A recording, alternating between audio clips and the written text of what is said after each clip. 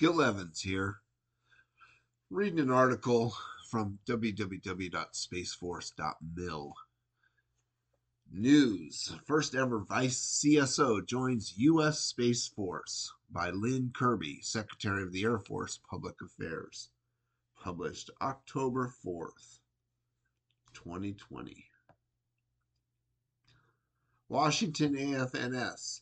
In a small ceremony at the Pentagon Friday, Lieutenant General David D.T. Thompson assumed responsibilities as the Vice Chief of Space Operations for the U.S. Space Force. During the ceremony, U.S. Space Force Chief of Space Operations General John J. Raymond administered the oath of office, transferring Thompson from the Air Force to the Space Force.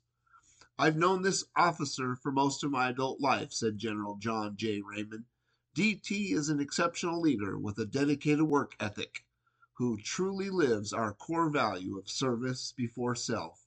He is absolutely the right person to be the Space Force's first Vice Chief." Thompson will assist General Raymond in working across the Department of Defense on all aspects of the Space Force's primary responsibility of organizing, training, and equipping space forces to provide space capabilities for the joint force. The importance of the Vice Service Chief is to be an equal partner with the other Vice Service Chiefs to advocate and provide the space perspective in Pentagon processes, said Thompson.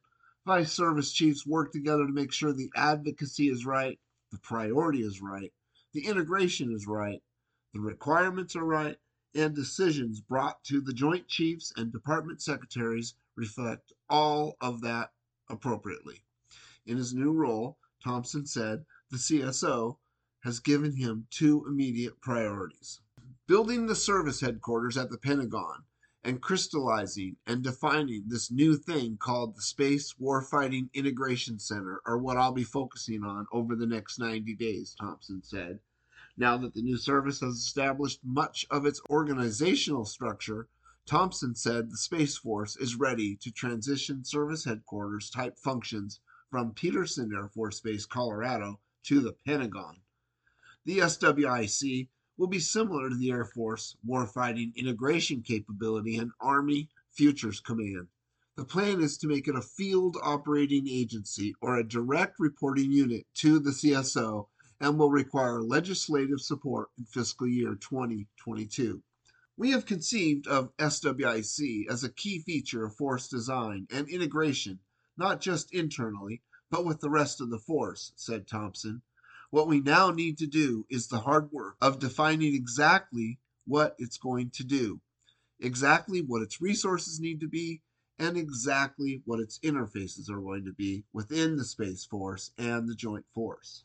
While Thompson's promotion added a 4-star to his uniform and celebrated the Space Force's first VCSO, it was also a moment of reflection for the man behind the position as he said farewell to his 35-year career in the Air Force. "Today means a lot to me personally, and I was a little emotional remembering dreaming as a boy of going to the United States Air Force Academy and joining the Air Force," Thompson said.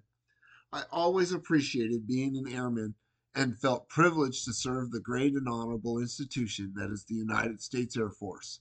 Today was my last day as an active duty airman, and it was a little bittersweet." Thompson was commissioned in 1985 upon graduation from the U.S. Air Force Academy with a Bachelor of Science degree in astronautical engineering. He is a career space officer with assignments in operations, acquisition, research and development, and academia. He has commanded operational space units at the squadron, group, and wing levels. Thompson's formal promotion ceremony will be held later in Colorado to celebrate this milestone with family and friends. Technical Sergeant Armando A. Schweier Morales contributed to this report. Well, thank you, everybody, and I hope you enjoyed today's news from SpaceForceToy.com.